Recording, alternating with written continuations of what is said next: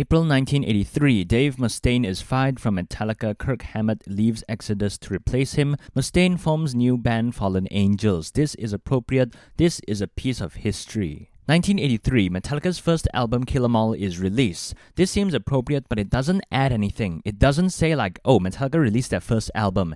Anyway, did you know that Dave Mustaine wrote The Four Horsemen, Jump in the Fire, this and that? It's just information, but without any context to Megadeth. It's not related to Megadeth in any way at all. Us die-hard fans know that Dave Mustaine is related to Kill 'Em All, but their own website didn't even mention it. December 1985, Megadeth plays New Year's Eve show in San Francisco with Metallica, Exodus, and Metal Church. I think this is one of the cooler bits of info because I don't think many people know about this. I thought the first time they actually shared a stage was in Milton Keynes, I think, in 1993. Then I found out about this show. Then like 2 years ago, I realized, hey, he also met Lars in 1988 in Monsters of Rock. I never knew that. This is very appropriate because it shows that Dave, even though he got fired from Metallica, he's still able to perform with them 2 years later on the same bill. This kind of paints Dave in a better kind of way instead of bitter because it shows that, oh, Dave is secure, he can move on in a short time because 2 years is not that long. But we all know in reality, that didn't really happen.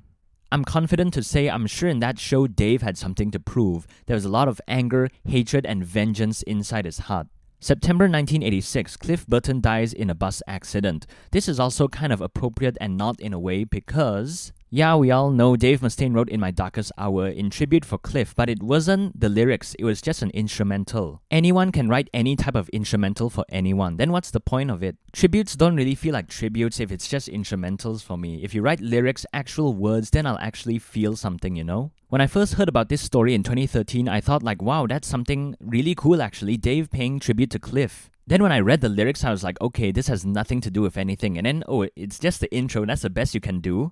But again, the mildly infuriating thing is that the website just says, oh, Cliff dies in a bus accident. They didn't say, oh, Dave Mustaine paid tribute to Cliff Burton by writing In My Darkest Hour. By just putting these few words here, it's like it doesn't even relate to Megadeth or Dave Mustaine at all because they didn't even mention it. And why wouldn't they even mention it in their own website? It's actually a cool story to talk about, you know, and then they just shut down all discussion by just putting these words here. June 1993, Dave Mustaine makes a guest appearance on Diamond Head's Death and Progress album. Megadeth plays Milton Keynes Bowl with Diamond Head and Metallica. Megadeth opens for Iron Maiden and Metallica on their European tour. So this was the thing I was mentioning earlier. I thought this was the first time they actually shared the stage together.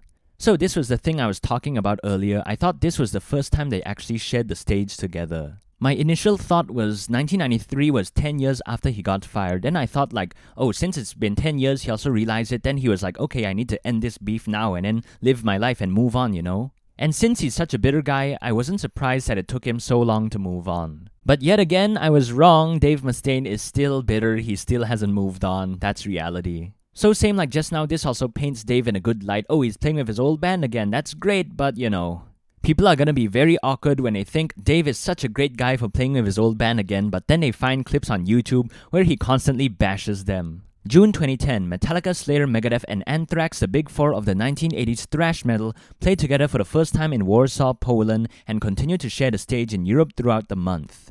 This is also very cool, you know, big four. But you know the thing? People always say the big four, Metallica, Slayer, Megadeth, and Anthrax. They always put it in that order. But Megadeth, you have the control in your own website. Why don't you put Megadeth first, you know?